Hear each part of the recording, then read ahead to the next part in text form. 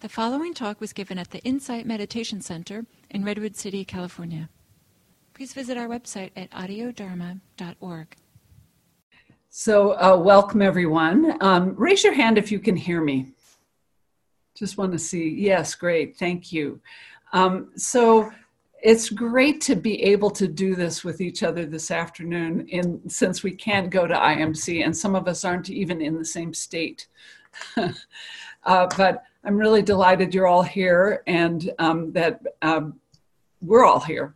So we first set out, in the fall on the study of the Eightfold Path with two path factors that continue to provide perspective throughout on what we're doing. The wisdom group of right view and right intention. So during the past 3 months, you've been working with the second group, the moral discipline group of right speech, right action, and right livelihood. So this month, we're going to begin the third group of the Eightfold Path, which is sometimes referred to as the group for mental training or mental cultivation. And it's how we're training our minds and hearts to become free of suffering and stress, the how. So these three path factors are called right effort, which we'll focus on today. Bruni and I are going to spend time with that, with you. Right mindfulness and right concentration. So as we approach these factors that cultivate the mind and heart, let's hold these names of these maybe a bit lightly. For those of us who are tending to strive too much, the effort in right effort can feel a little too pushy or too heavy. So finding a lighter way to think of this, maybe instead of effort, we could think of what we're up to when we approach meditation or mindfulness. It's some, maybe to begin with, some gentle level or sometimes strong level of doing, but being aware just enough doing to allow us to begin and continue being aware of what we're noticing in meditation or in daily life again and again. On the other hand, if you're not prone to striving, but you might some people may have a tendency on some days to kind of get into a state of bliss, not really fully attentive, or be a little foggy, or maybe sluggish, or restless, or worried. There's a different level of doing for each of these states, or a different level of effort that's necessary to stay with the here and now of mindfulness. So, this subject of vocabulary seems to be particularly useful to think about with these cultivation factors, mental cultivation factors. So mindfulness, we'll get to next month. It's a word we use so much that we may lose a sense of what we mean by it. So when we look into right mindfulness next month, it'll give us a chance to look at what we're actually doing when we're being mindful and how we're doing it. Then in May, we'll move into what's called right concentration. Again, another word that can be a little misleading. We're basically, with that third factor, stabilizing the mind, letting our intentions of mindfulness and some very measured effort based on what is needed, help us settle the body and mind, help us collect ourselves, and bring some focus to the meditation that we're doing. So reflecting on these three groups, the wisdom group, the moral discipline group, and then now our mental cultivation group, I'm sure you may be aware by now of their interwoven nature. They're not linear or necessarily even sequential. So if you hadn't had some degree of right effort, right mindfulness, and right concentration, you wouldn't have even been able to see many of the things you've already been able to see. Differentiating between what's helpful and what's not helpful when you make choices with respect to speech, action, and livelihood, for example.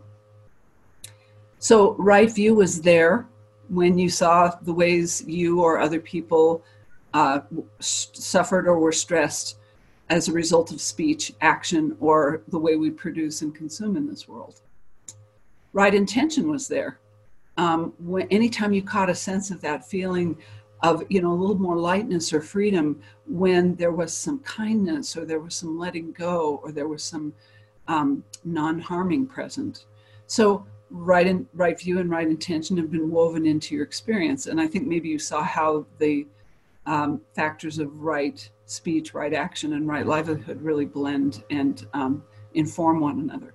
So today we're going to have the opportunity to offer a little bit of guided meditation after I finish speaking here, and then a brief talk about the first part of practicing right effort, which is recognizing and abandoning when we're in some state of mind that's not very helpful. So I'll spend some time talking about that. And then we'll have time for some small breakout groups, as we have been doing. So you'll have a chance to learn from one another and reflect on how you apply effort. Then Bruni will talk about the second part of this right effort, which is, cultivating and maintaining really helpful states of mind. And we'll have more time for a breakout group. So I look forward to our spending this time together, and let's start with a guided meditation. So feel free to take your time to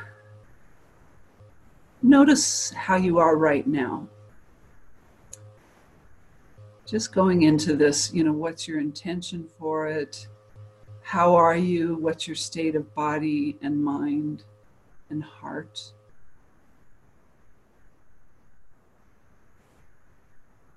And giving yourself time to get into a comfortable and alert meditation posture.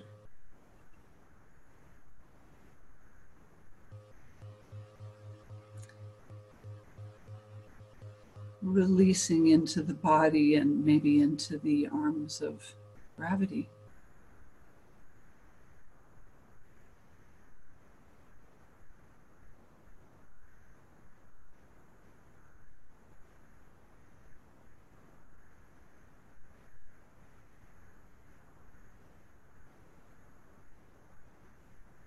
If it's useful,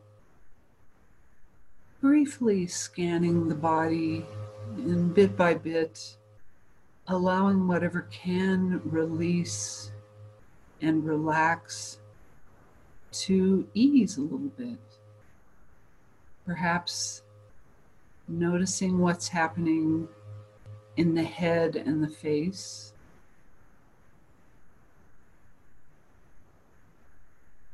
And allowing some ease.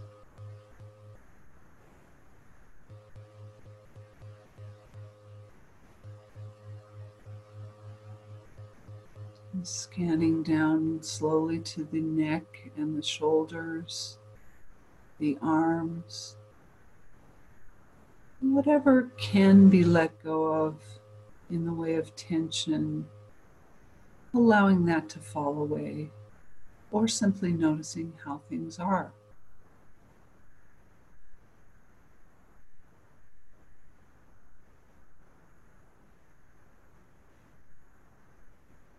Flowing the attention through the torso, the belly, the back.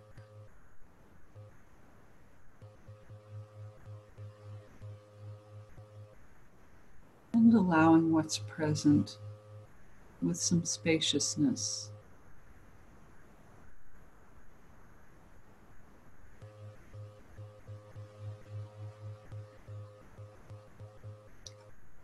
Letting the attention flow down into the hips, the legs as they rest against the chair or cushion, the feet resting against the floor.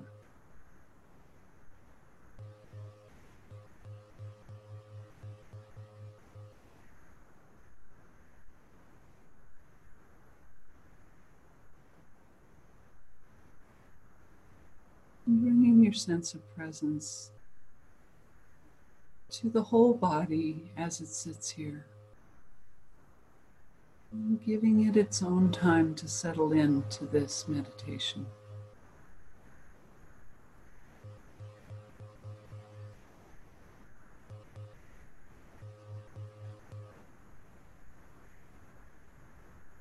Easily, gently, perhaps noticing what's the minimum you need to do.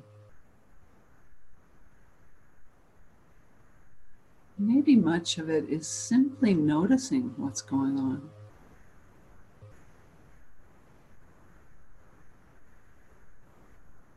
Relaxing around it, softening around it.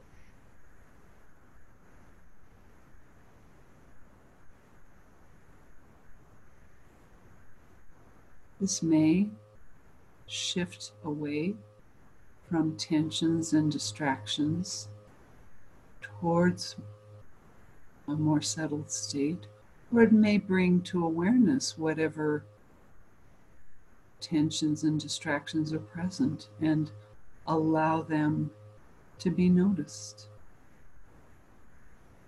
Just taking in what's happening, receiving it.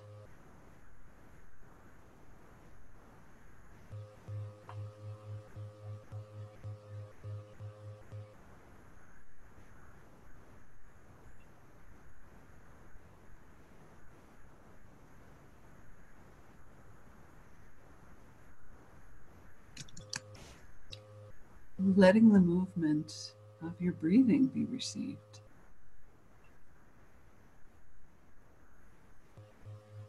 And clearly noting or noticing the feeling of your body, your breath, whatever is most prominent as you sit. Receiving it.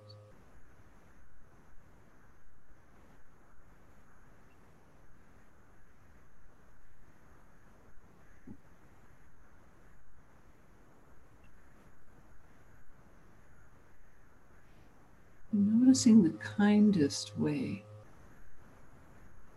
to allow your attention to come back again and again, or to simply stay steadily with what is arising from moment to moment.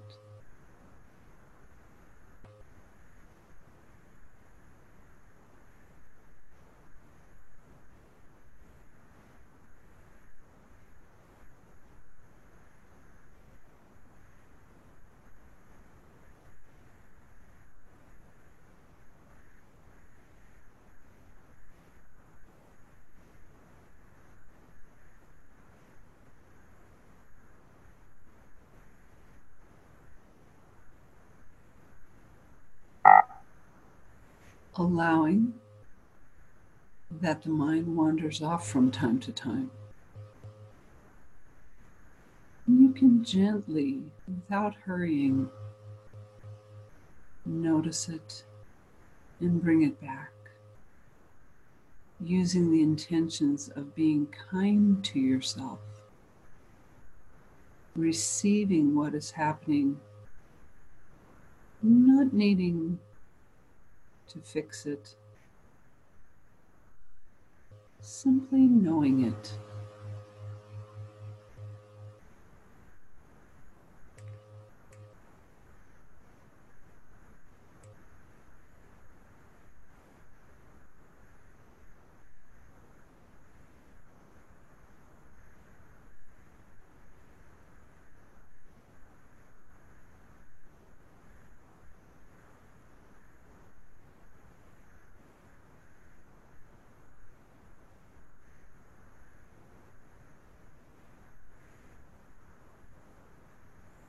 Receiving awareness and anything that arises or passes in awareness.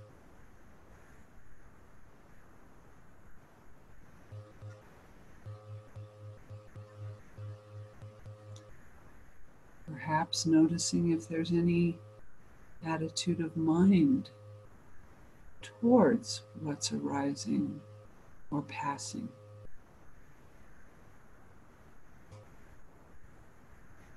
Or being with it with some simplicity.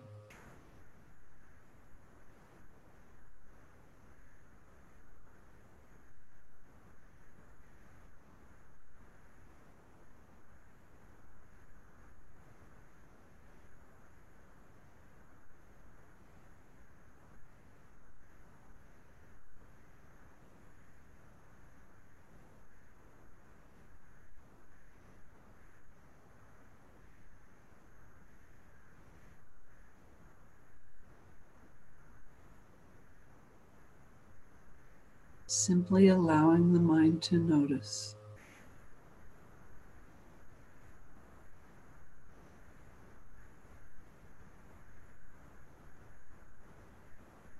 Allowing the mind to receive.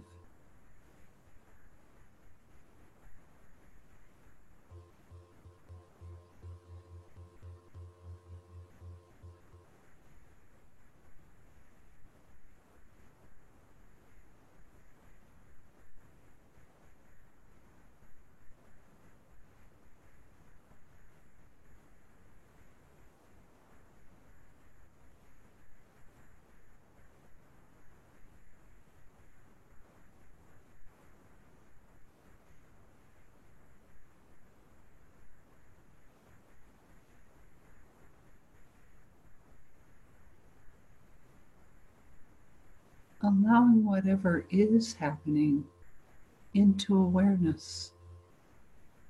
If the mind is distracted, allowing that into awareness. If it's steady, allowing that.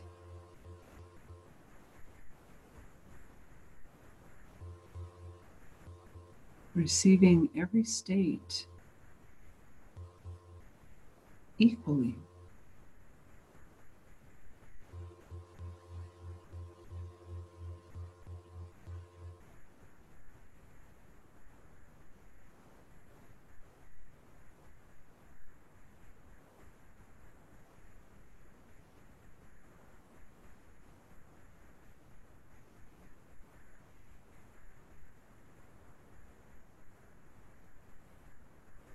Receiving the flavor of where the mind goes, or what comes into awareness.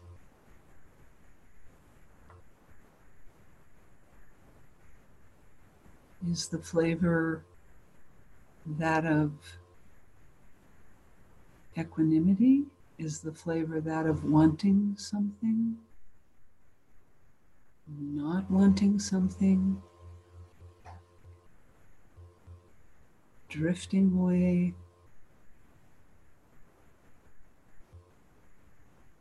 High activity, low activity?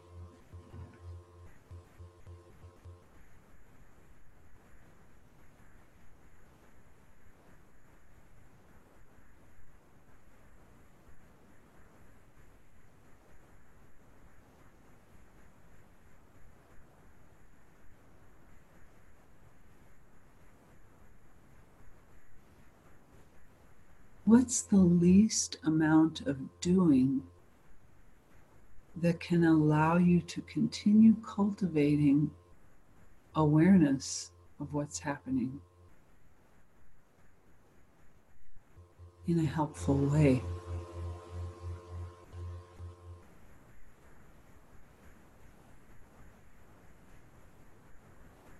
Some states will call for even less energy, and others will call for more energy.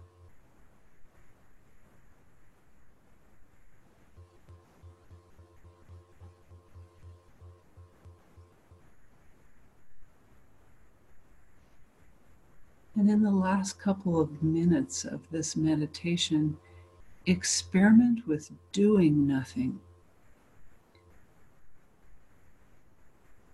Just being and seeing what happens.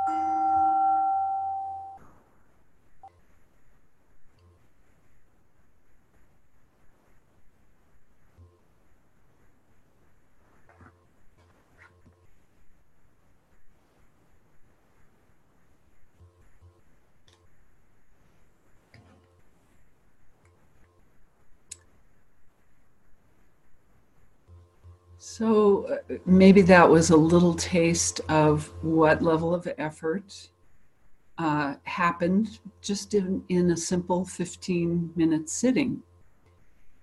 When we work with right effort or looking at what we need to set in motion or keep in motion for meditation, it's helpful to recognize that it's not one fixed level of effort.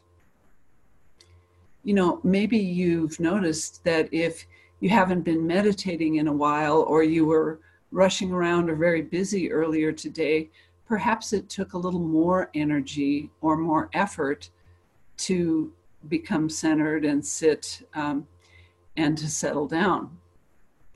On the other hand, if you've been meditating a lot lately, or you're enjoying a calm day or a calm period in your life, sometimes it takes very little to settle in and deepen in meditation. So it's worthwhile as we go through this month to notice your experiences around the varying levels of energy or effort required in various situations. So right effort involves seeing clearly that we can let go of things or recognize things that aren't working and bring them to an end, or let them go, or let them lift off of us. And we can also cultivate the things that help us more. It's really looking more deeply at the fact that we can be conscious of what we're actually doing when we sit, and when we go about mindfulness in daily life. And the doing can be as simple as noticing. So I really appreciate that one of the Burmese teachers, Sayadaw U Tejaniya, says that if you're tired by the end of a meditation or a day of meditation, you're doing it wrong.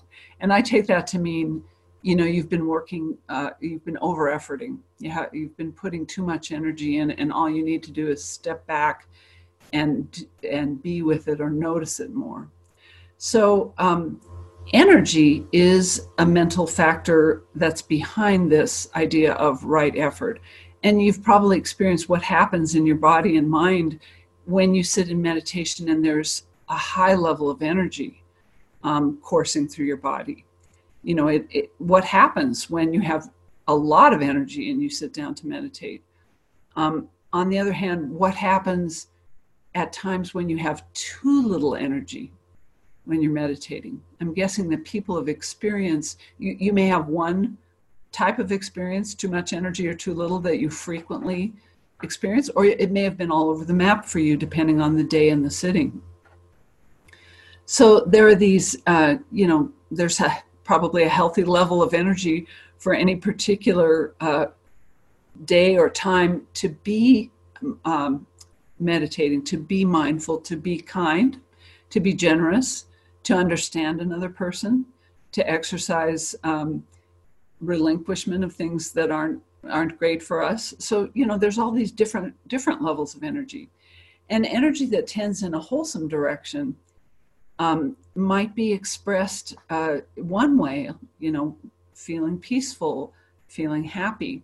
But we can start by recognizing when energy tends in an unwholesome direction. Maybe the energy is expressing itself as craving or ambition, or trying to control things in some way that exerts too much pressure on ourselves or others.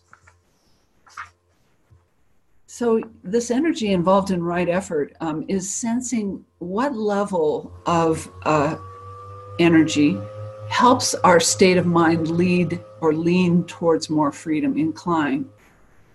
So we prime ourselves for this we've been priming ourselves for this all year by recognizing causes of suffering and addressing them with kindness, non-harming, and letting go. We've spent the last 3 months noticing how actions of mind, body, and speech have consequences that either take us in the direction of less stress or more. So you've been practicing with levels of effort during the daily life during the past 3 months, there may be some way that you found that you apply your mental and bodily energy in a good way that improves things between you and yourself, or between you and other people, when you engaged in right speech, or when you engaged in right action, or when you looked at how you produce and consume. So you were applying a helpful level of effort, right effort or energy, even to notice what was going on with those things, to notice what you were thinking, saying, and doing, and whether it had wholesome or unwholesome results. And that level of effort allows you to apply choice, right effort in choosing more helpful ways to speak, act, and produce and consume. So that's right effort in a nutshell. And our first two tasks are the ones that I'll focus on, which is they're offered in the suttas in this way: preventing the arising of unwholesome states and abandoning unwholesome states that have arisen. So again, you do these things probably pretty frequently without consciously thinking about it. I'm guessing that, especially now, each person here has strategies for preventing the arising of unhealth, lack of health. We're all thinking a lot about this these days, perhaps not touching our face, washing our hands frequently, sterilizing or sanitizing frequently touched surfaces in our homes or offices. So, that's a strategy for preventing the arising of an unwholesome state in daily life. And we can do the same with our mental states. For example, if your kids have come home from college, or your kids aren't able to go to school and you're not able to go to the office and you're all at home right now, you will probably be preventing the arising of the unwholesome mental states that lead to snapping at each other, feeling too cooped up with each other. You'll be exercising a lot of right effort in preventing unwanted things with this new situation. You probably also have exercised strategies for abandoning unwholesome states that you see that have already come up. So if you've ever stopped yourself from ruminating over and over about something that happened during your workday when you're trying to sit in meditation, or some thing that a mistake you made, or something someone else did, but you kind of recognize it's not worth it to spend a lot of mental energy around it, then you've abandoned an unwholesome state. By the way, that's not necessarily easy. Sometimes people are caught with that again and again.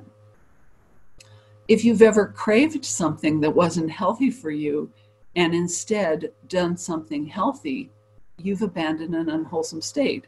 For example, I think Gil was recommending in a recent Dharma talk, please don't sit in front of Netflix and binge watch while you're, practicing social distancing. That might lead to, that might be an unwholesome state that results from that. And so abandoning that.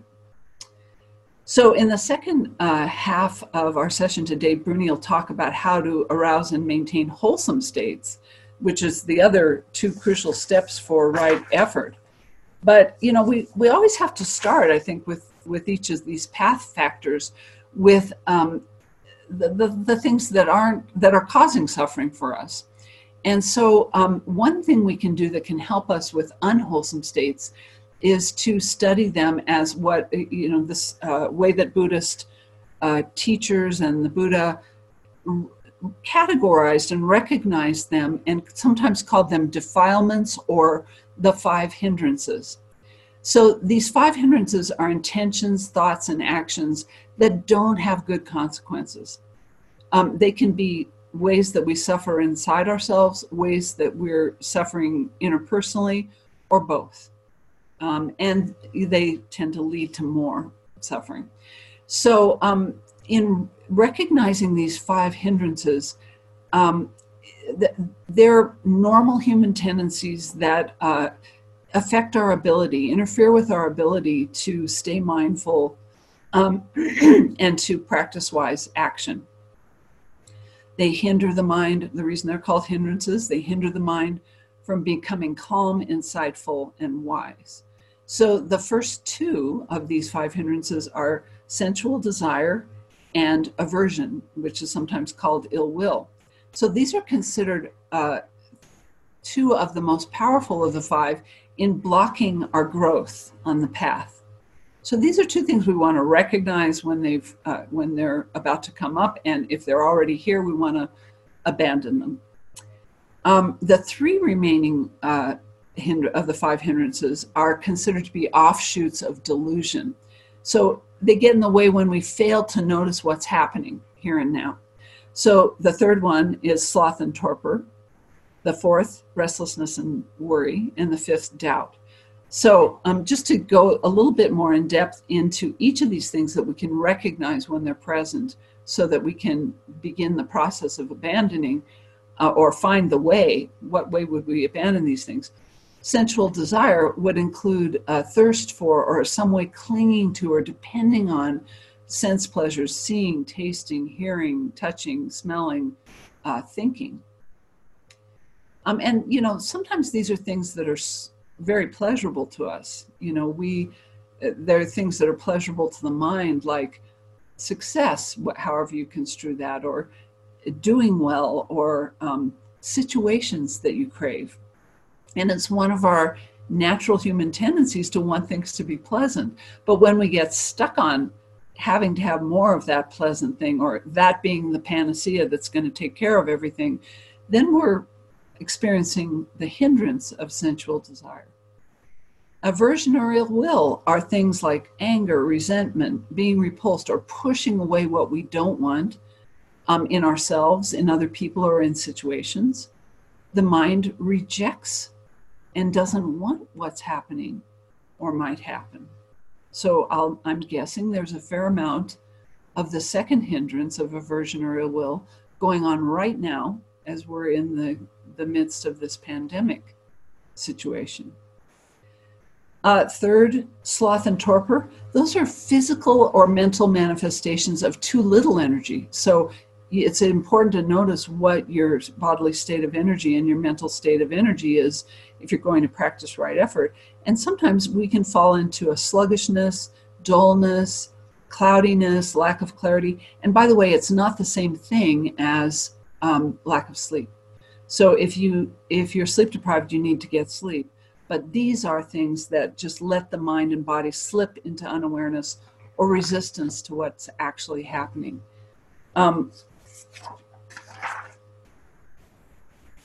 This can happen in practice more subtly, maybe, than when we're sitting. It can occur in some very subtle ways. There could be many people right now that are experiencing the 4th hindrance of restlessness and worry.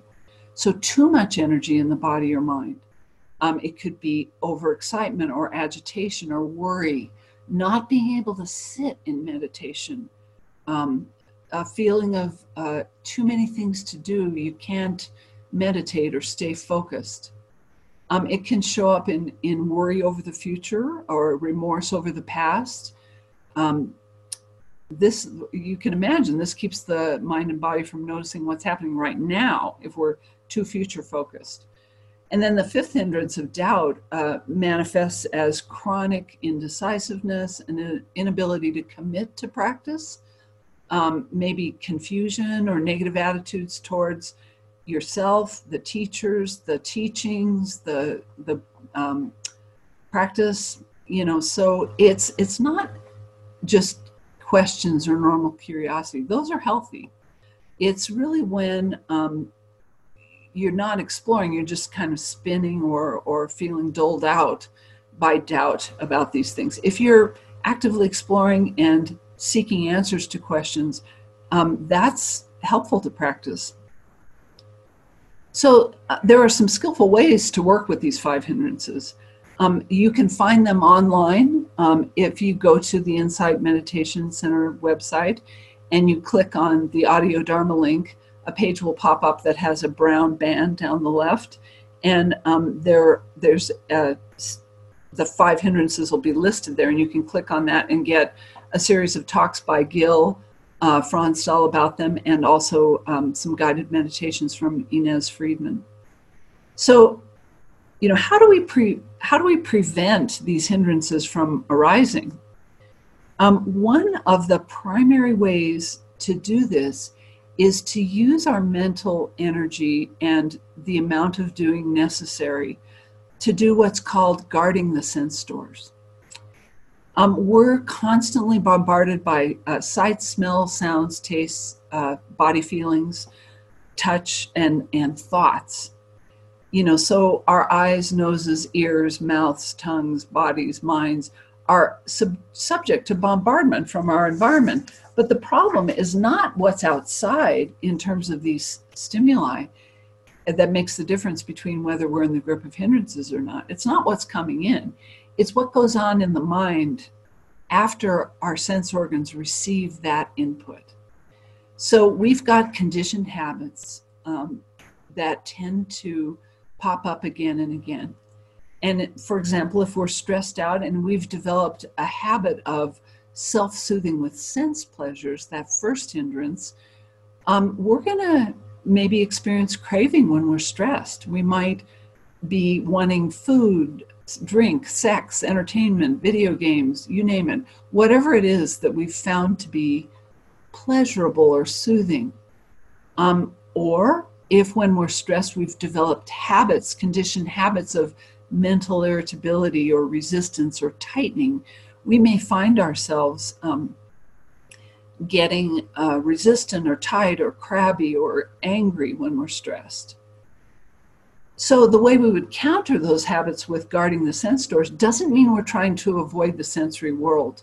That's not possible. We're going to continue to see and smell and taste and touch and hear and think throughout our lives. But it's not the external world that's the problem. It's what we do with that. So the trick is not to be grabbed by the senses unmindfully.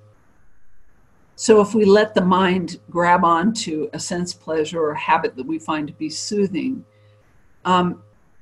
we're going to be reinforcing that conditioning that we've got to have that thing in order to relax.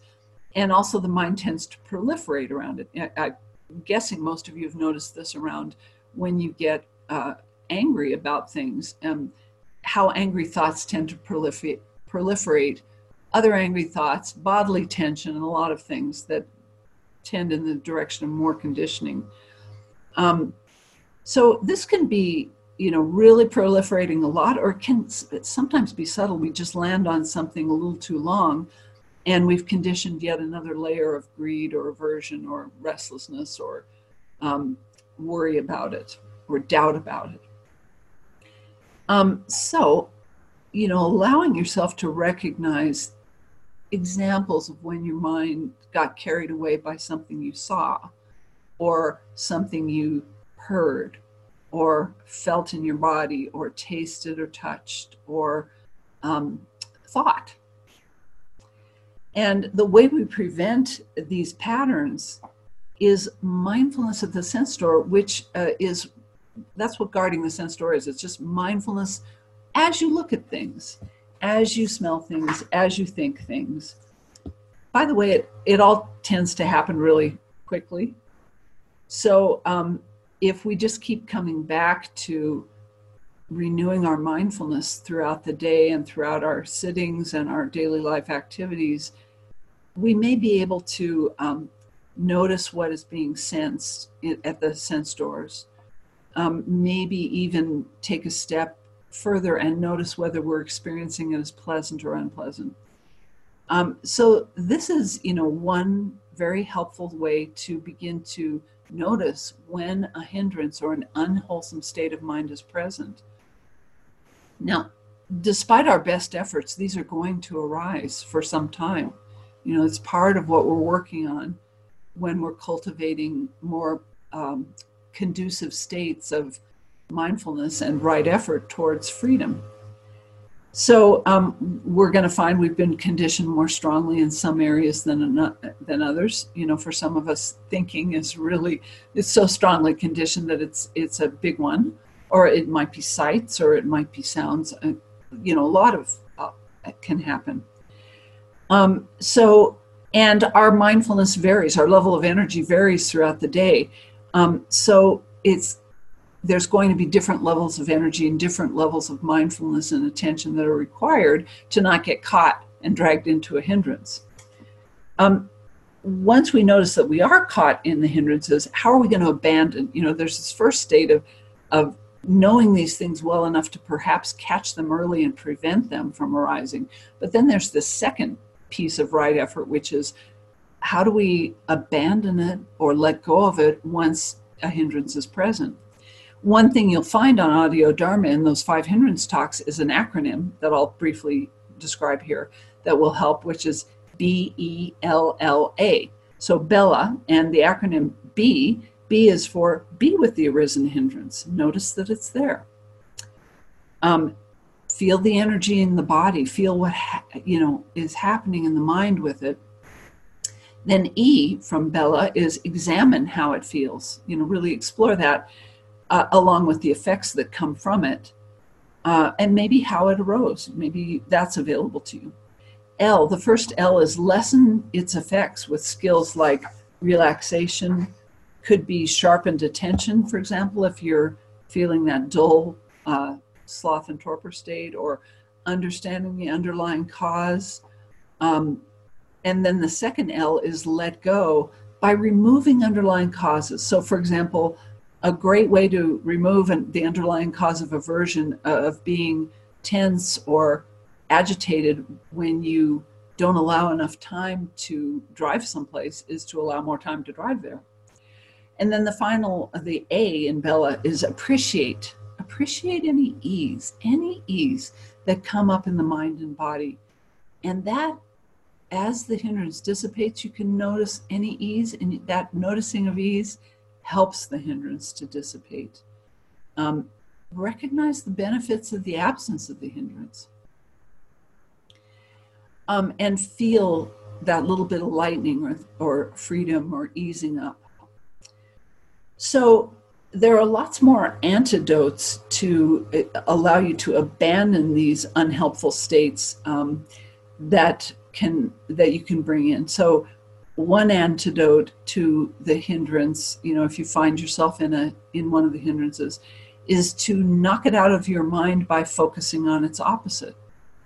So, for example, if you are prone to this craving of some form of soothing that's not particularly helpful in the end, you could remember and think about, acting on this, urge to binge watch right now is not really going to help me. I'm going to be tired at the end of it. I'm not going to feel any more peaceful.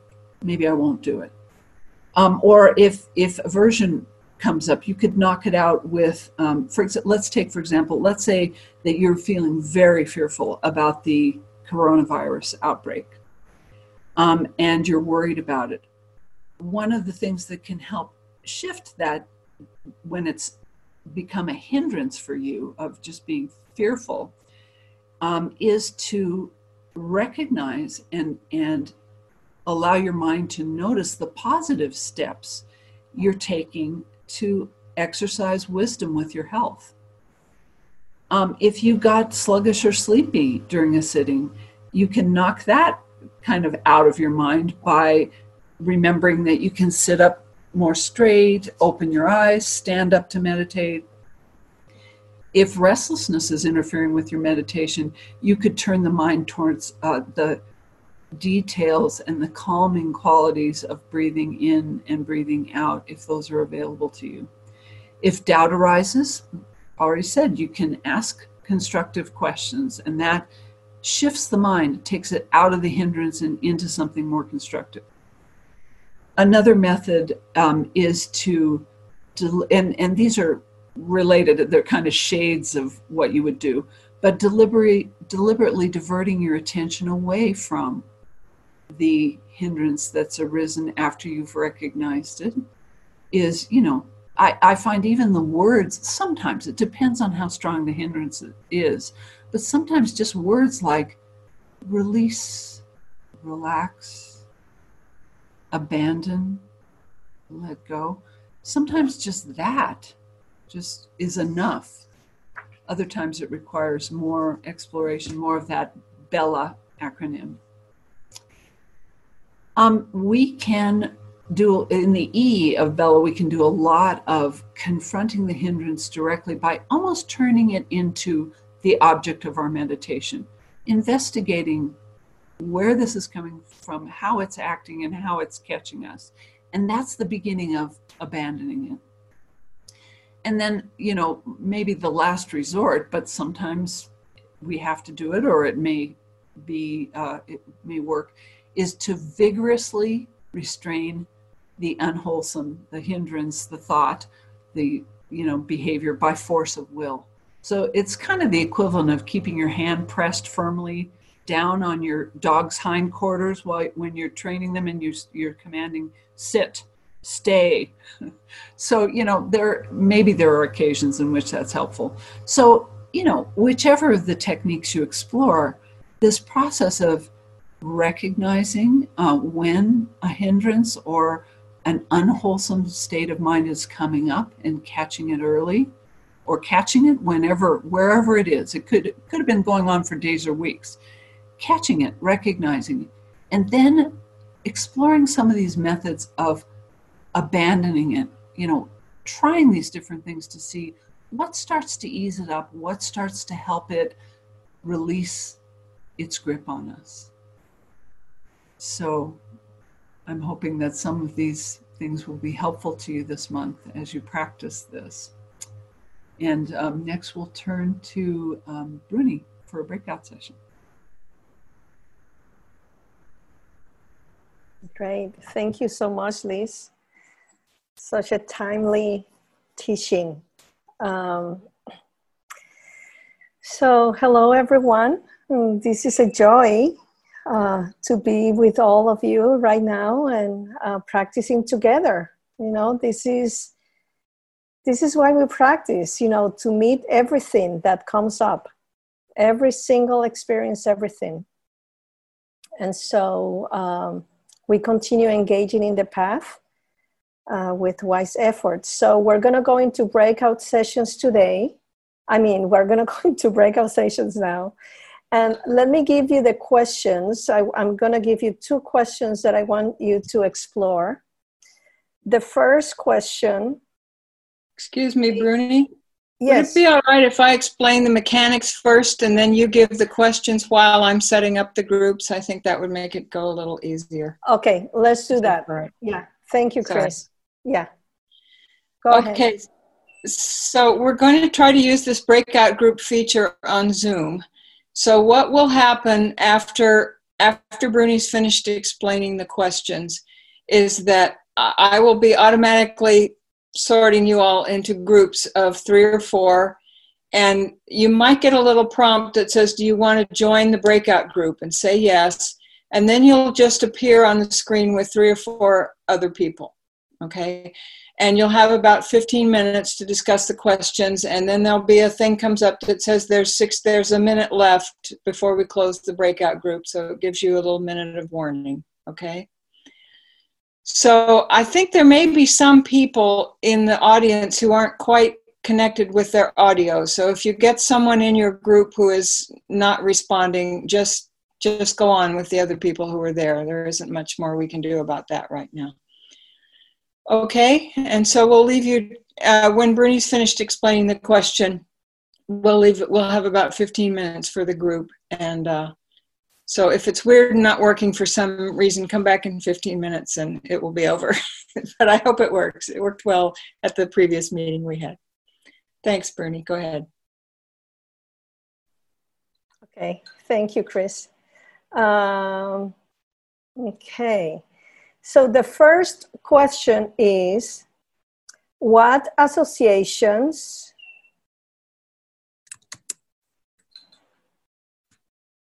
and experiences do you have with effort that are not helpful in your Dharma practice? Let me repeat it. What associations and experiences do you have with effort that are not helpful in Dharma practice, in your Dharma practice? The second question, just wait to think, some of you are still writing.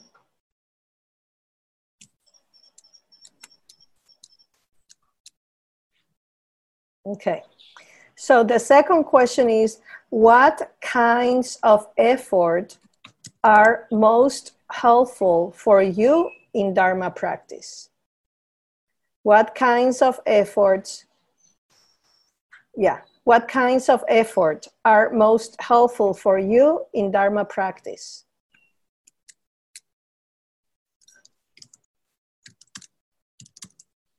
And so,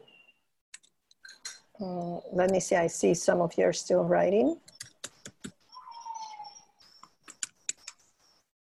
Bruni, I just, I sent a chat to everyone that wrote what the question is, and I will do that with a second question as well, so that everybody should be able to see a chat right now, and it should tell you what the first question was. I'll repeat that with a question too.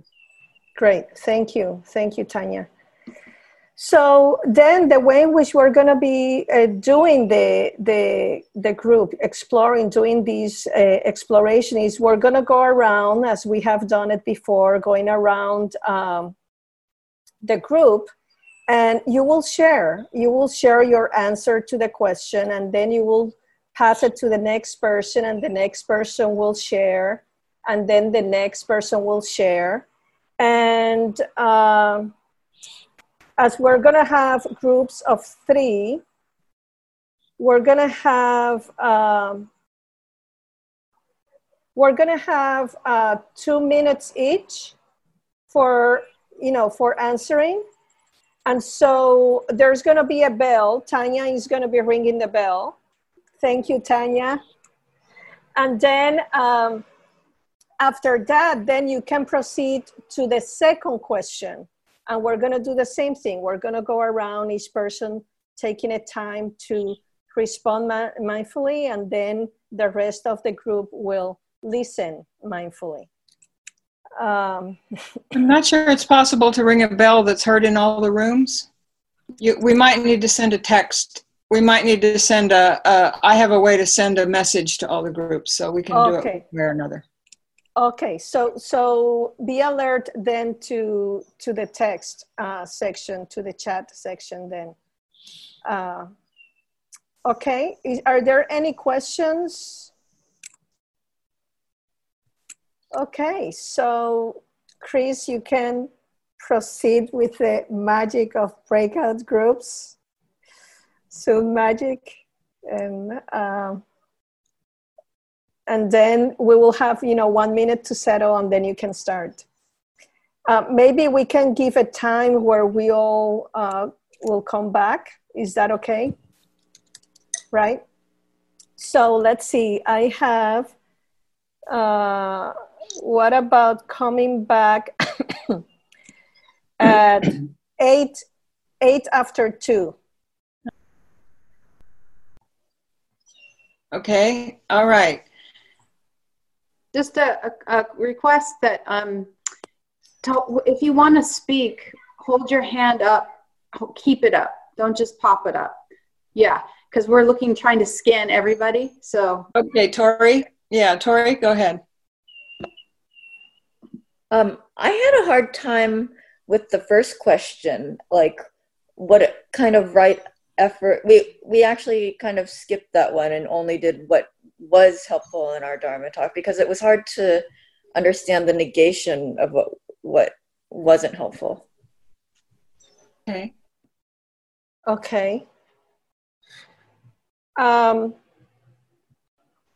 So in terms of how it is that, maybe I can say a few things about that inquiry. In terms of what kind of effort will not be helpful in Dharma practice.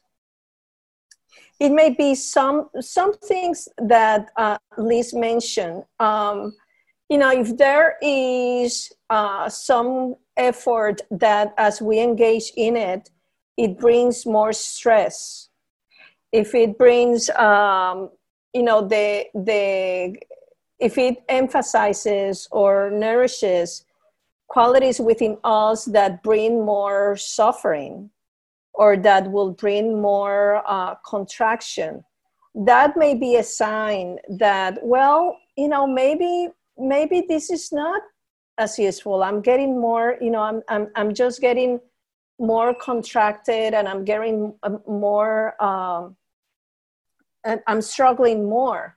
So it's almost like there's a teaching from the Buddha that there's a monastic that comes to him.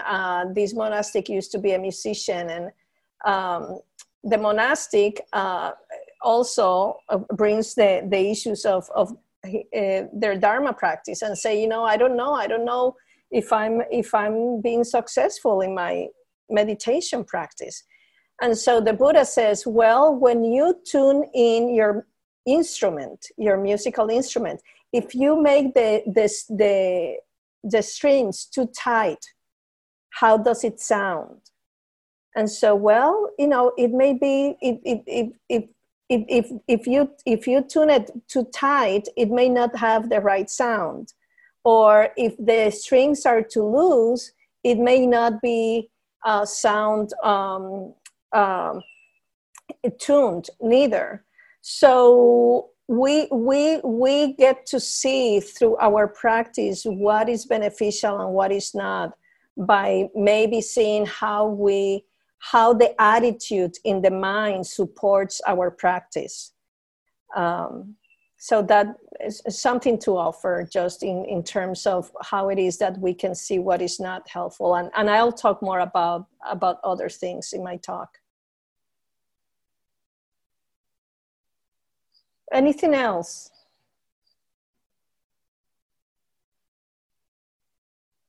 Yeah, this is Ram. I shared it with my group, but one on the feedback, Chris, I didn't see the halfway point alert, but I got a 1 minute alert, and I couldn't plan it exactly to end it. It ended a bit abruptly on our side, which is fine.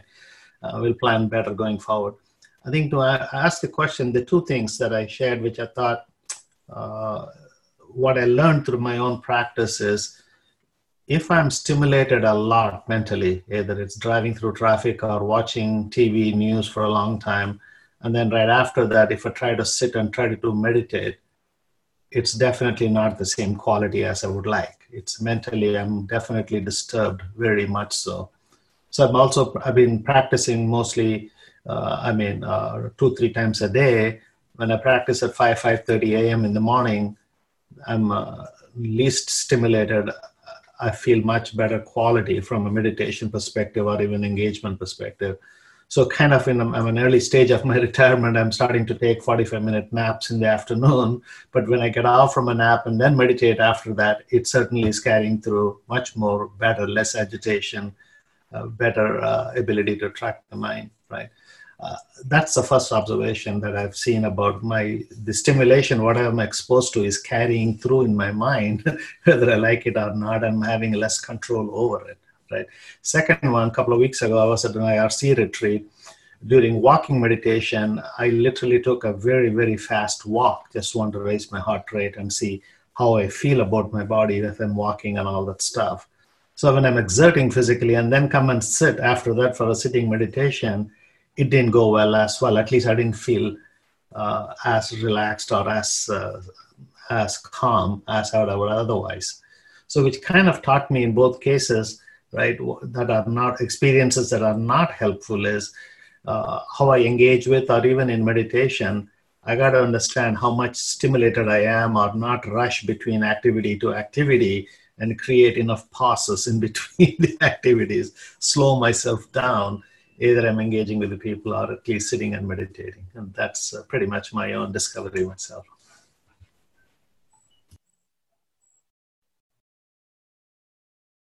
Thank you. Thank you, Ram.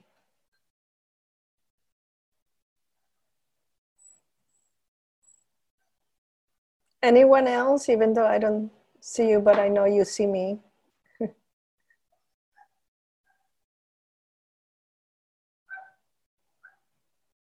Is that me? Okay. So I think what we saw is these are two sides of the same coin. And the bottom line that we were looking at is if you try to force something, it's not going to work.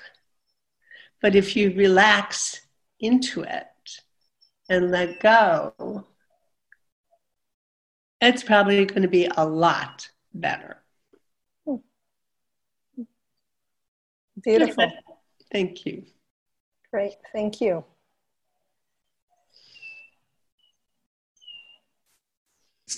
Hi. Hi. As we're talking, I was thinking about this idea of attitude.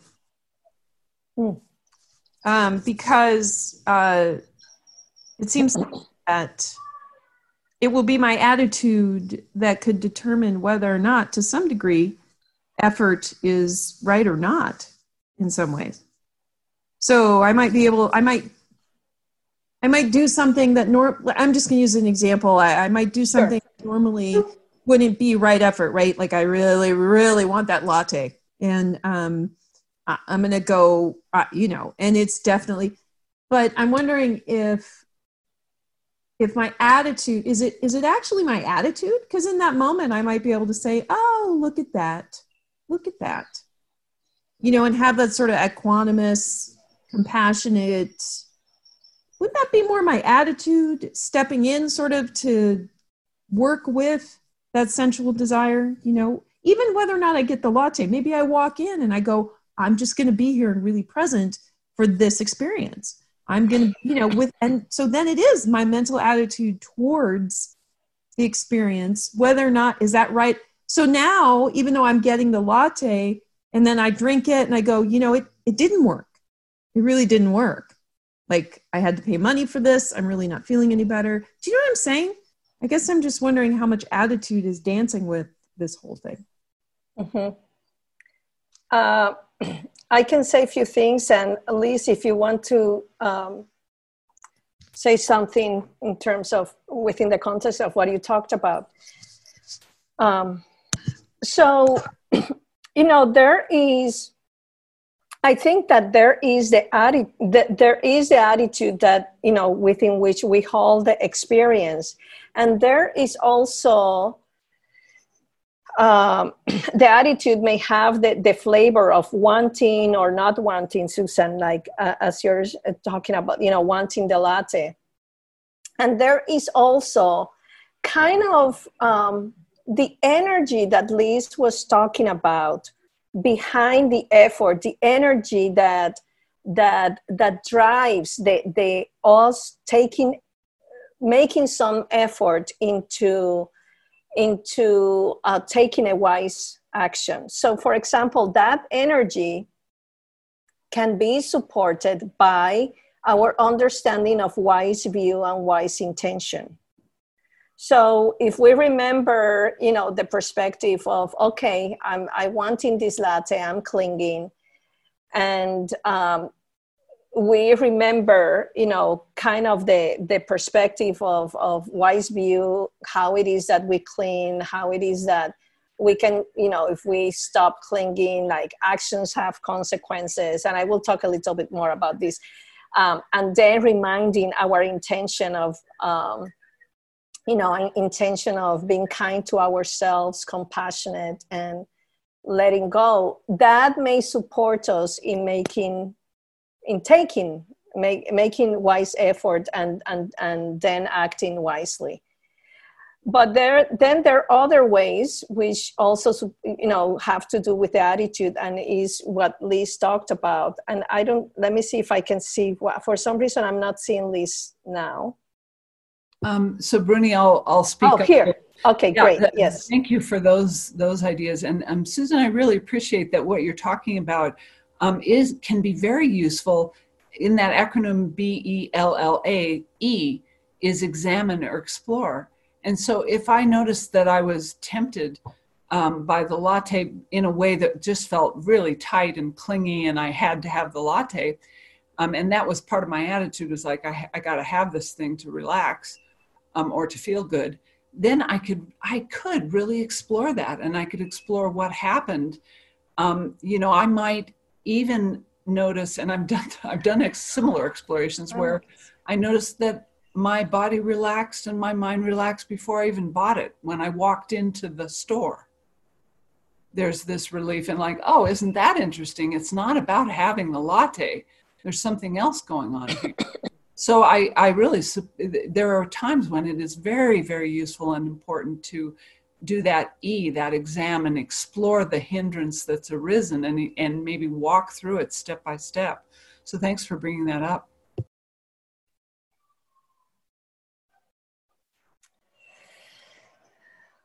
Okay. I think that we are now ready to maybe take a break. Yeah. Let's take a break of 4 or 5 minutes, and then we'll get back to for the talk on arousing and maintaining wholesome states. How about you suggest 2:30, Bruni?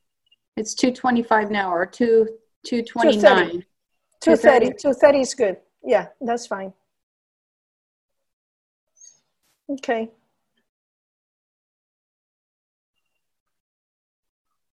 Okay. So I want to share with you the other 2 ways in which the Buddha, the 2 other teachings that the Buddha gave us to apply ourselves in making effort that arouse and maintain wholesome states of mind. So there is for wholesome states of mind, those states that nourishes us, that sustains us, that support us in being free from clinging, being free from suffering. There are different ways in which we can access, those mind states. But there are some things that we need to do first, and is cultivating the conditions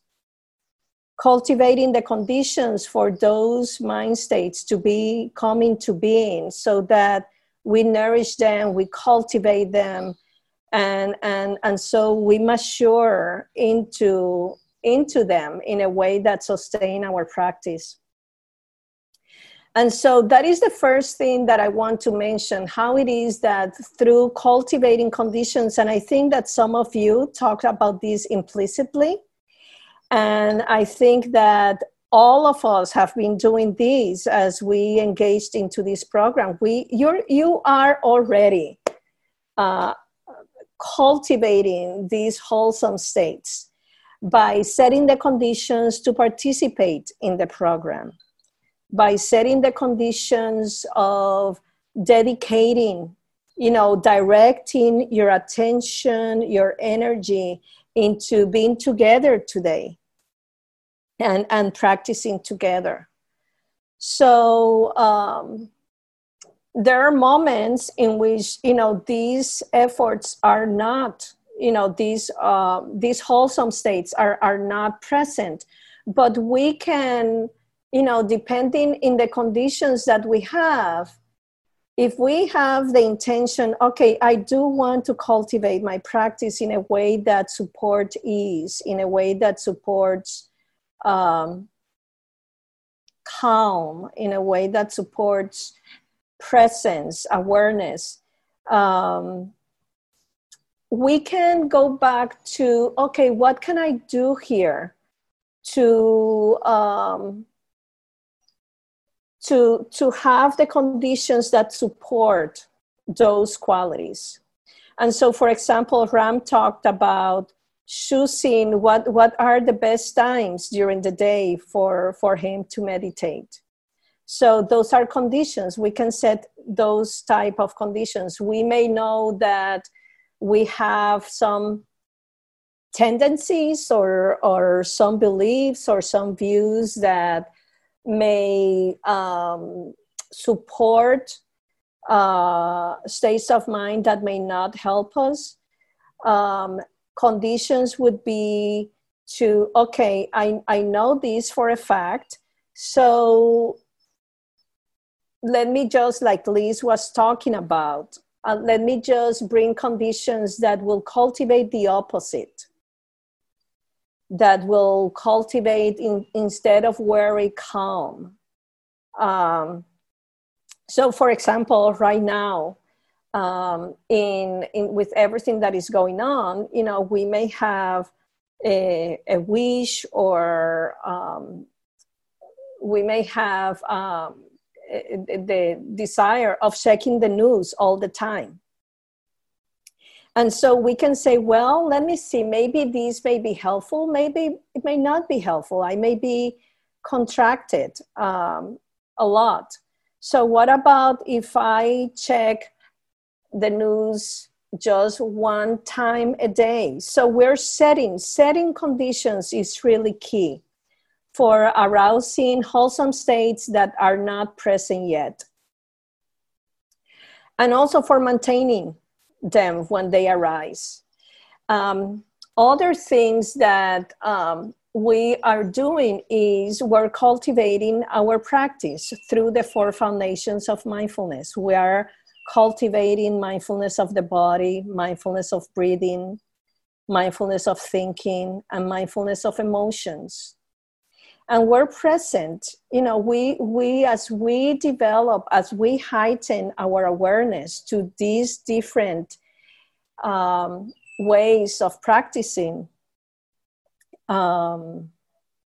we can start developing insight and wisdom into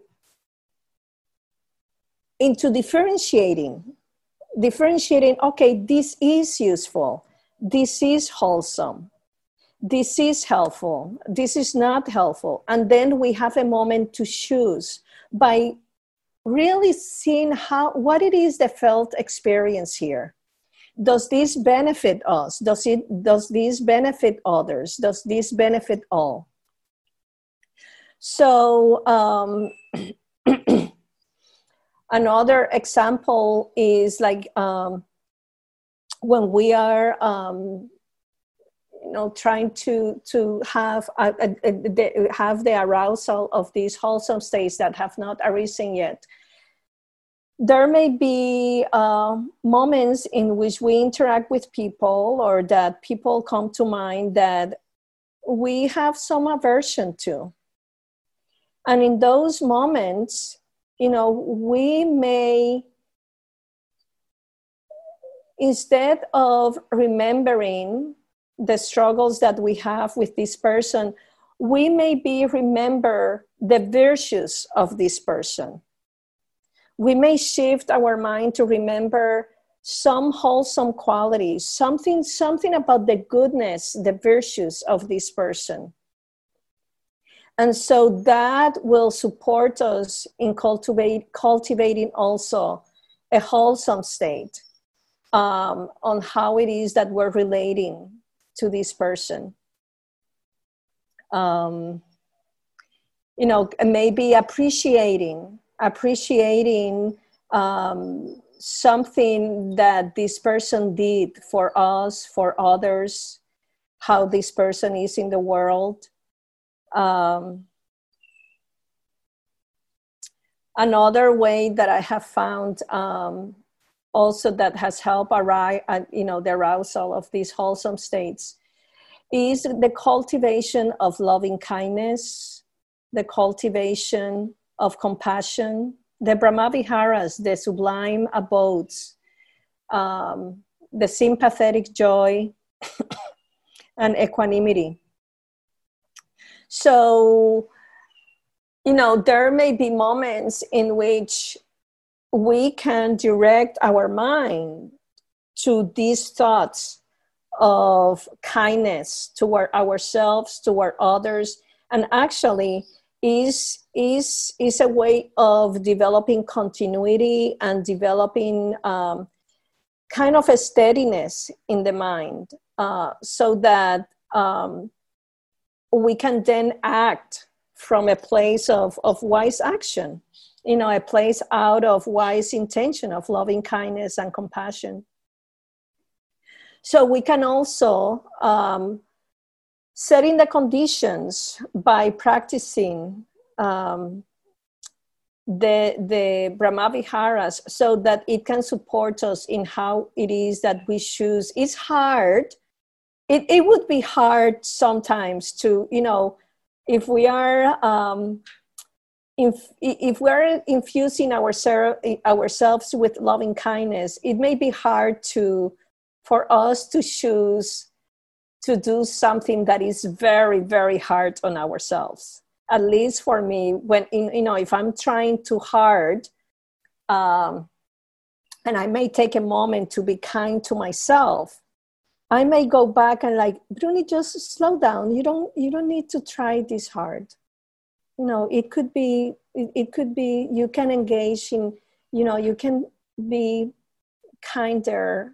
There's no need. There's a need. There's a moment of exploration there in terms of how much effort do I need to do here, to arouse these wholesome states. Is it too much? And I'm trying too hard, and I'm throwing this phrase that throwing the baby with the water or something like that. So we need to find a way when, these wholesome states are not immediately present, how it is that we can, like kind of planting the seeds so that they start arising. Another way is, when we're committed, we're engaging in the path, is remembering past experiences where these wholesome states of mind were present. And you can check, what happened at that moment? What conditions were present? What happened in that moment that I was able to see, oh, this is beneficial. And there may be some of those conditions that you can bring back for these wholesome states to arise. Let me check here a minute.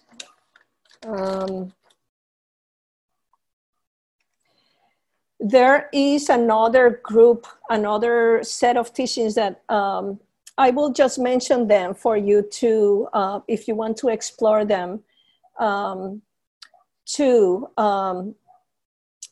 the Buddha said that, they're also useful in cultivating, so that it support, the wholesome states, and is also 7 factors of awakening. And, some of those factors I have mentioned already, like calm, mindfulness, being mindfulness through the 4 foundations of mindfulness, tranquility, we can cultivate, we can set conditions within our practice also to cultivate tranquility. Now, there are moments also that these wholesome states of mind, and this is the 4th way of applying effort within wise effort, and is the maintaining when these wholesome states are present and or have arisen, how it is that we maintain them. Because sometimes they can be present for a few minutes, but something may happen and our attention diverts into something else. So when we have had the experience of these wholesome states to be present, when we have that experience, we may be able to see to have a taste of this is good. This has value. This really support my well-being. This really support the well-being of others. This supports non-harming. You know, this I can definitely at will choose to maintain these wholesome states. What can I do to maintain them? So that is another way. The conscious choice, the choice, okay, I am going to continue cultivating these conditions. I'm going to choose to keep my attention into a mind, infusing my mind with loving kindness. I will choose at will, like Liz was talking about. I will choose not to engage into an unwholesome state as I already abandoned it. Let me just keep myself on this other side of maintaining the wholesome states. And I'm going to give you an example of that. So, for example, Susan talked about the latte. I can talk about black raspberry chocolate chip ice cream. And, you know, I can tell you, I mean, just thinking about it, it brings a smile into my face. I just love the color of that ice cream. It's a beautiful color. It tastes wonderfully. It has big chunks of chocolate Grater's ice cream. And I know for sure that if I go to the supermarket right now and say, okay, I'm gonna get some ice cream. But if I haven't eaten anything, and if I just go out of, you know, that desire, going into a craving, going into a hindrance, it will be really hard to abandon it and then stay into a wholesome state. But, you know, I know how much I like it. And I really appreciate how wonderful it is to have it when I feel at ease, when I feel calm, when I have moderation in eating. So I'm just gonna go and get it, you know, after I have eaten, after I have lunch. I maintain this mind of care and letting go. And I, you know, I remember, I appreciate, and this is the part of maintaining wholesome states. I appreciate this state of being at ease. I appreciate that I have support from friends. I appreciate that we're all practicing together. And all that supports me in maintaining the wholesome state. And then if I can choose at will, you know, with no contraction, with an open hand, going and have a little bit of ice cream, great, I can do that.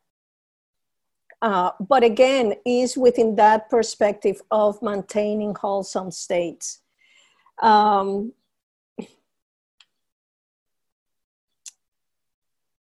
So another way to maintaining these wholesome states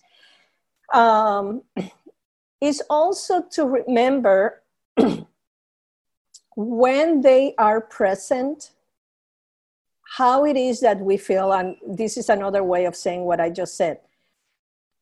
Know when they are present. Know when they are absent. And know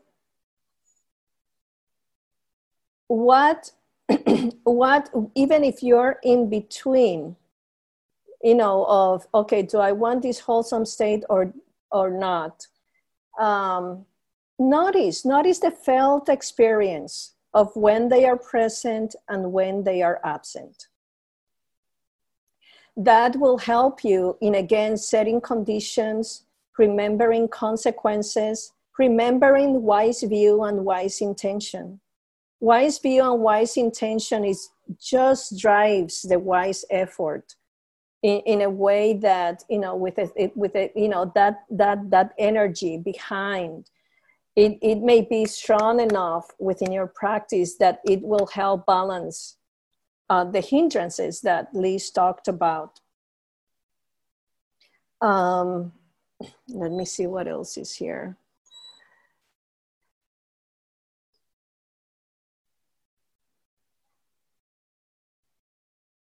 And so we continue engaging in the practices, in the actions that help us cultivate wholesome,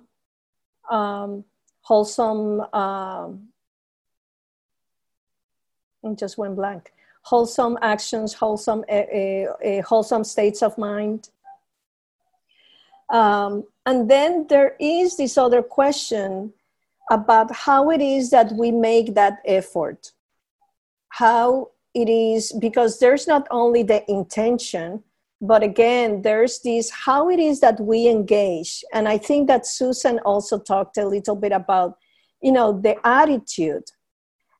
How we engage also may also touch on the attitude. How we show up in our practice, it also is a big way of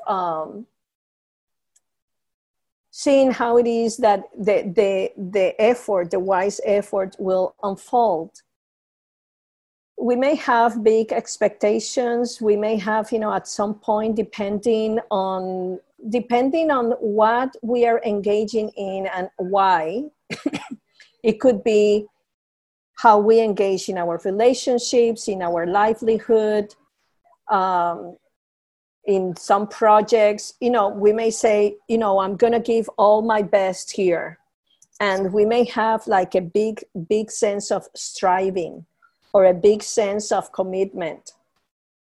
But again, like some of you said, if we force things, you know, there may be some contraction. There may be something that it is almost that wise effort becomes a little bit foggy. It may become not as wise as we would like to. And so again, going back to the felt experience, how does it feel when you engage? What is the level of effort, and how does it feel in your body when you engage? How does it feel in your mind when you engage? You know, there may be moments that, like Gil talks in, you know, says in his talk, for abandoning unwholesome states and making the effort to, you know, setting the conditions to arouse wholesome states, we may have to do a brave effort. You know, we're talking about, you know, maybe if we're struggling with an addiction, or we are struggling with a habit, you know, that, you know, not as strong as an addiction, but maybe, you know, a struggle or something that we know that is not useful. We may need to put a lot of effort, and we may need support from our Sangha. You know, take this, I don't want it, you know, or, you know, I'm just going to pass on the ice cream this week. I'm just talking about it. But, there may be other moments in which you are well established in your practice. You are being supported by all the factors of the path. And there may be a little effort that you may need to apply. No, I know what is going to happen. I have practiced. I know how it can turn out. So I'm just going to do something else to maintain these wholesome states. This is too precious to me. So notice also how it is that you engage in the effort. And let's see. And I think that with that,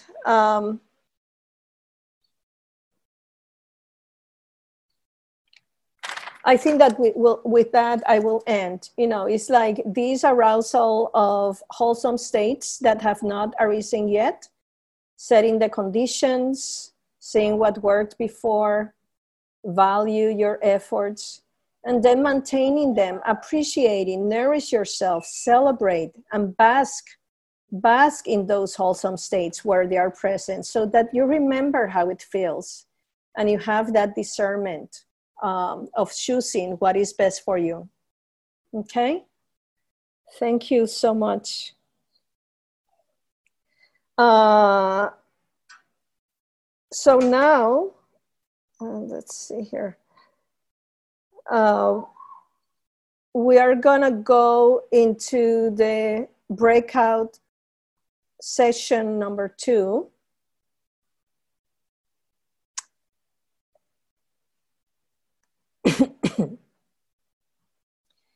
And so I'm gonna give you 2 questions. And the first question is, how do you recognize wholesome states? How do you recognize when they're present? There must be something that tells you, oh, this is a wholesome state, a state that brings ease, happiness, calm. The second question is, what resources you tap into? What resources within you do you tap into in arousing wholesome states? What resources you tap into in arousing wholesome states? So we will continue with the same format of going around, answering the question, and the next person answering the question, listening mindfully, and then you can go again if you have the time. Listening to others, sometimes we remember other things in which we can also arouse those wholesome states. And so we will have again the same amount of time, 6 minutes. Oh,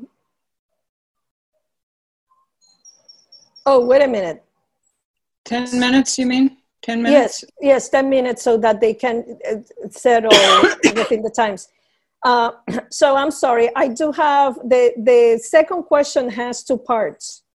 So the second question, what resources you tap into arousing wholesome states. There's also the question of, and so once you tap into them, how you can continue nourishing them. How you can continue nourishing them. Okay? So what resources you tap into in arousing wholesome states and how you can continue nourishing them. I just sent them out on chat. Great. Thank you so much. Okay, so we will be back at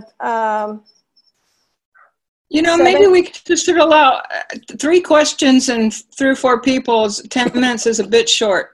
Maybe we could go a little longer, like, I think we have plenty of time. Should we go like 14 minutes and a minute of warning? Actually, that's good, Chris. Yeah, okay. Because all right. So we can go back like around 10 after 3, I have, or? Yeah, it'll be about, by the time we get organized, it'll be about 14 or 15 after. Oh, let's say 15 after then. Yeah, I just have to set a time, so it'll be approximately that. Okay, let's do that. Here we go. Okay. Are you okay? Yeah. Yes. Great. Okay, so I think that Jan was going to speak. Oh, no? Oh, okay. Oh, okay, great. So how do you recognize wholesome states when they are present, and how do you nourish yourself with them, and how is it?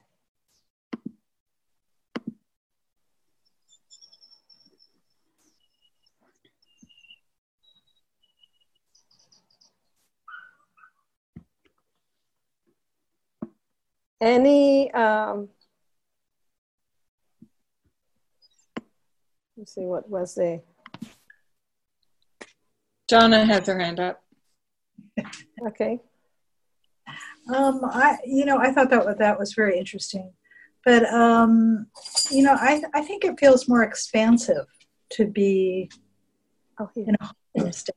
Feel a sense of expansiveness as opposed to constriction. And I'm also finding that right now, everything that I usually do has been canceled. So it's really interesting to have this huge amount of time and see what unfolds.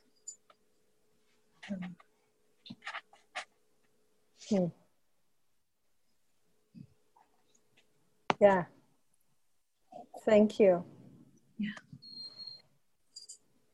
It's important, I think, that to recognize, even in the midst of situations like this, that there are moments of spaciousness, and that there are moments of wholesome states, and that that it is important to recognize them and to nourish ourselves, because it balances us too.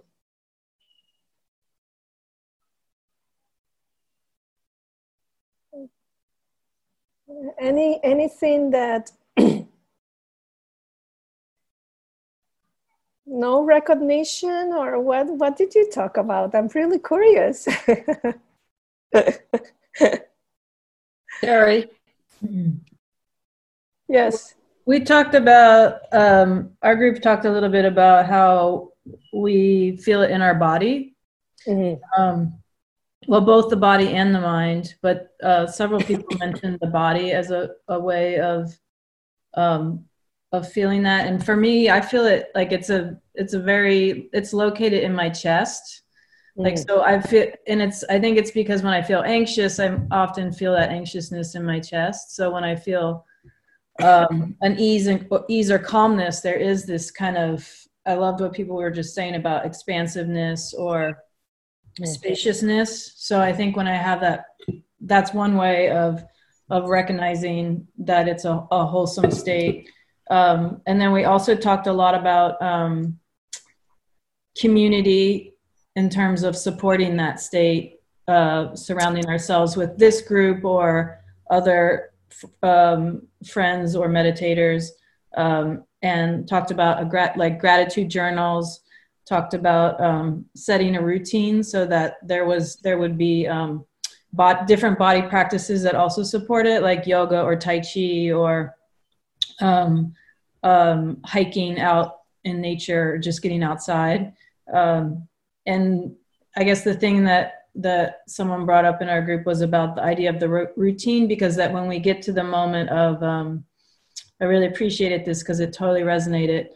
When we get to the moment of starting to think about whether we should do the wholesome practice that we know will feel good, we're usually already in a bad state where we don't want to do it. And so by setting the routine, you don't question it, and you try to get on some sort of autopilot. So you don't, for me personally, I don't get to question it, because I'll put it off all day.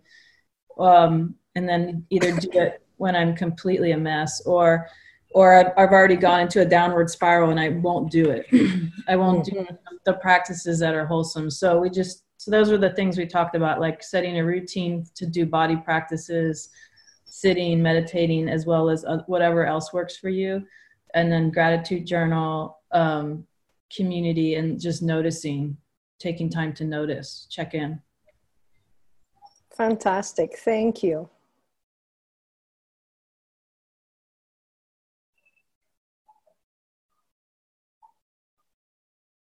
What else?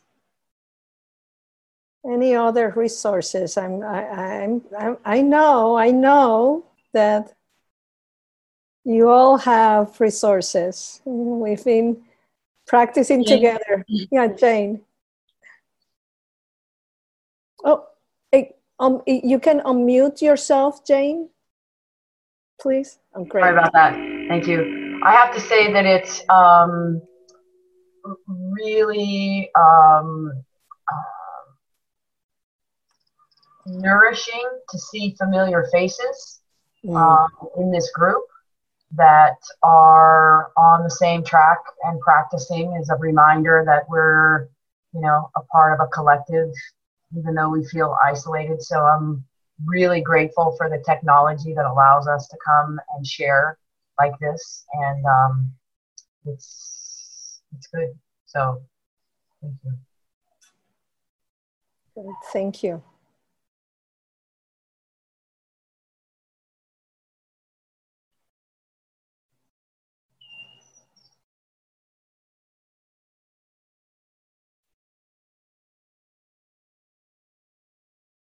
I had been sharing with my group that I think I'm really early in my practice with understanding this whole part of this topic, where I feel like it's very much a matter of either it's a wholesome state or it's not, and I know it when I'm in the middle of it, but I'm not so aware of how to protect myself and protect my experience from the unwholesome things. But I do know that when things line up, and it's definitely I'm very aware of when it's a wholesome state and things are calm and things feel quite good. That you had asked Bruni for us to look at the question, what do you do to nourish that wholesome state? And I'm not there yet at all. I just am delighted to have it nourishing me. And it doesn't feel like it runs out of energy or that it's a very temporary thing. It's just that my experience is that when it arrives, and when we meet, I'll put it that way, when we meet, that the energy of everything that's going right for the wholesomeness seems to propel itself and take me with it. So I think that's kind of a naive or early experience, but that's the best way I can describe it for me. Thank you, and you know that's just fantastic, because Jill, it tells us our practice unfolds in many different ways. So I just want to normalize that it may not be only of, you know, because of kind of a practice in the beginnings or not. It may happen at any moment. And if it manifests like that, that's wonderful, is that you receive that nourishment. So thank you for sharing that, because it's another perspective. Maybe others here too have that experience. And I can say that I have had that experience too. But then it just takes me into that nourishment. So thank you. So one more. Do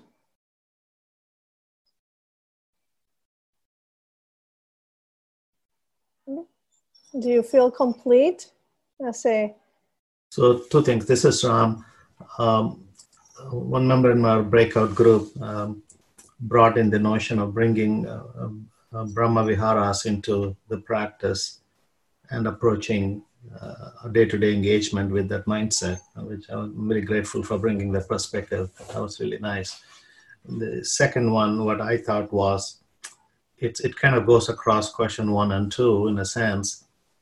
I was conditioned with a pretty high expectation pretty much most of my life. So I have been generally very restrictive in terms of acknowledging people, showing gratitude, or even somehow the bar was artificially high by my own thinking. One of the profound changes following the mindfulness path has brought in me is lower or eliminate the bath, truly appreciate and be very generous about communicating it as such, number one, and really show the sense of gratitude to anything and everything. And really acknowledge people's effort. I mean, that was not how I was before. There was a effort doesn't matter, results matter kind of a mindset. But that's the world I was brought up, and that's the world I worked in most of my career. But coming into the mindfulness practice, be more open-minded, more generous, showing true appreciation to people, certainly one way for me to build my own wholesome states and preserving them and building on top of them and truly seeing the goodness and appreciation from people who contribute to that my states. That's great. Thank you, Ram. Thank you. So let's take a moment now then to sit together, to close our time together today.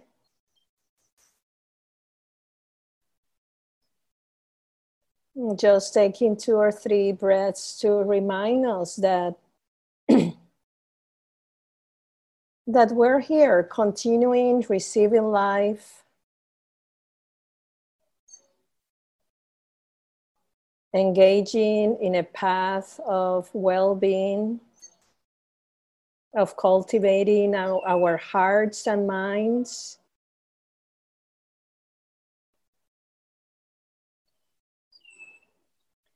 Independently of the circumstances, independently of where we are geographically,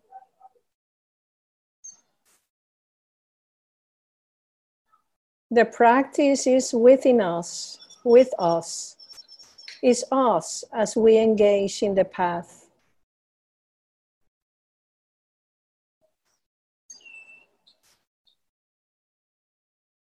Appreciating our efforts, our wise, wholesome efforts of being here.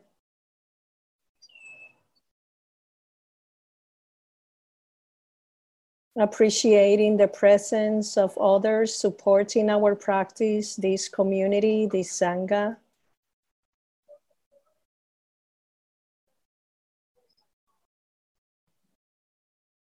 Take a moment to bask yourself in this field of refuge. Refuge in community, refuge in practice, refuge in your capacity to be free.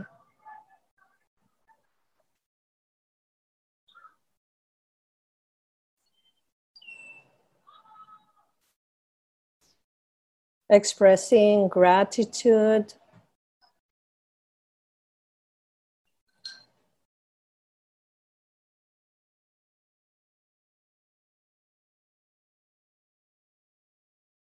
And just expanding this sense of gratitude and kindness and goodwill to ourselves and everyone without exception in this program, in this call.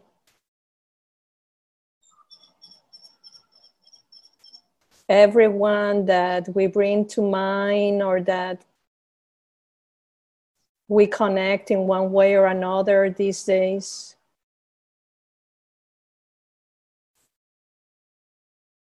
May you be well, may you be at ease, may you be healthy.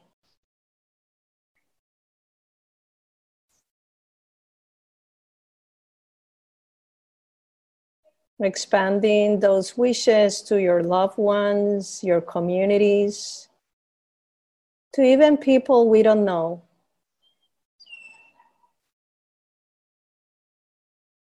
Expanding to the entire humanity and to all beings, 4-legged, 3-legged, 1-legged, everyone without exception.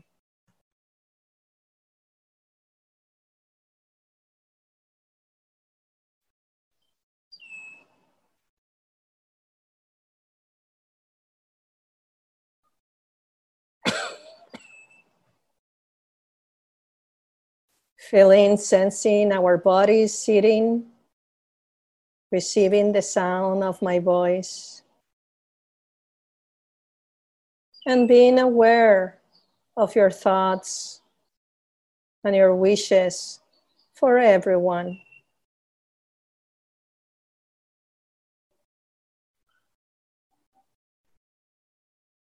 May all beings be free, may all beings be happy. May all beings be healthy and know peace. May all beings be healthy and know peace.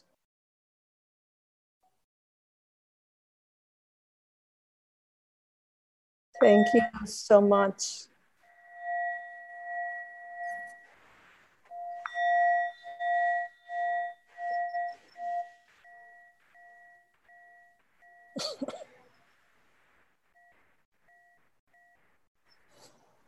A special thanks to Chris and Tanya, who provided technical support for all of us today.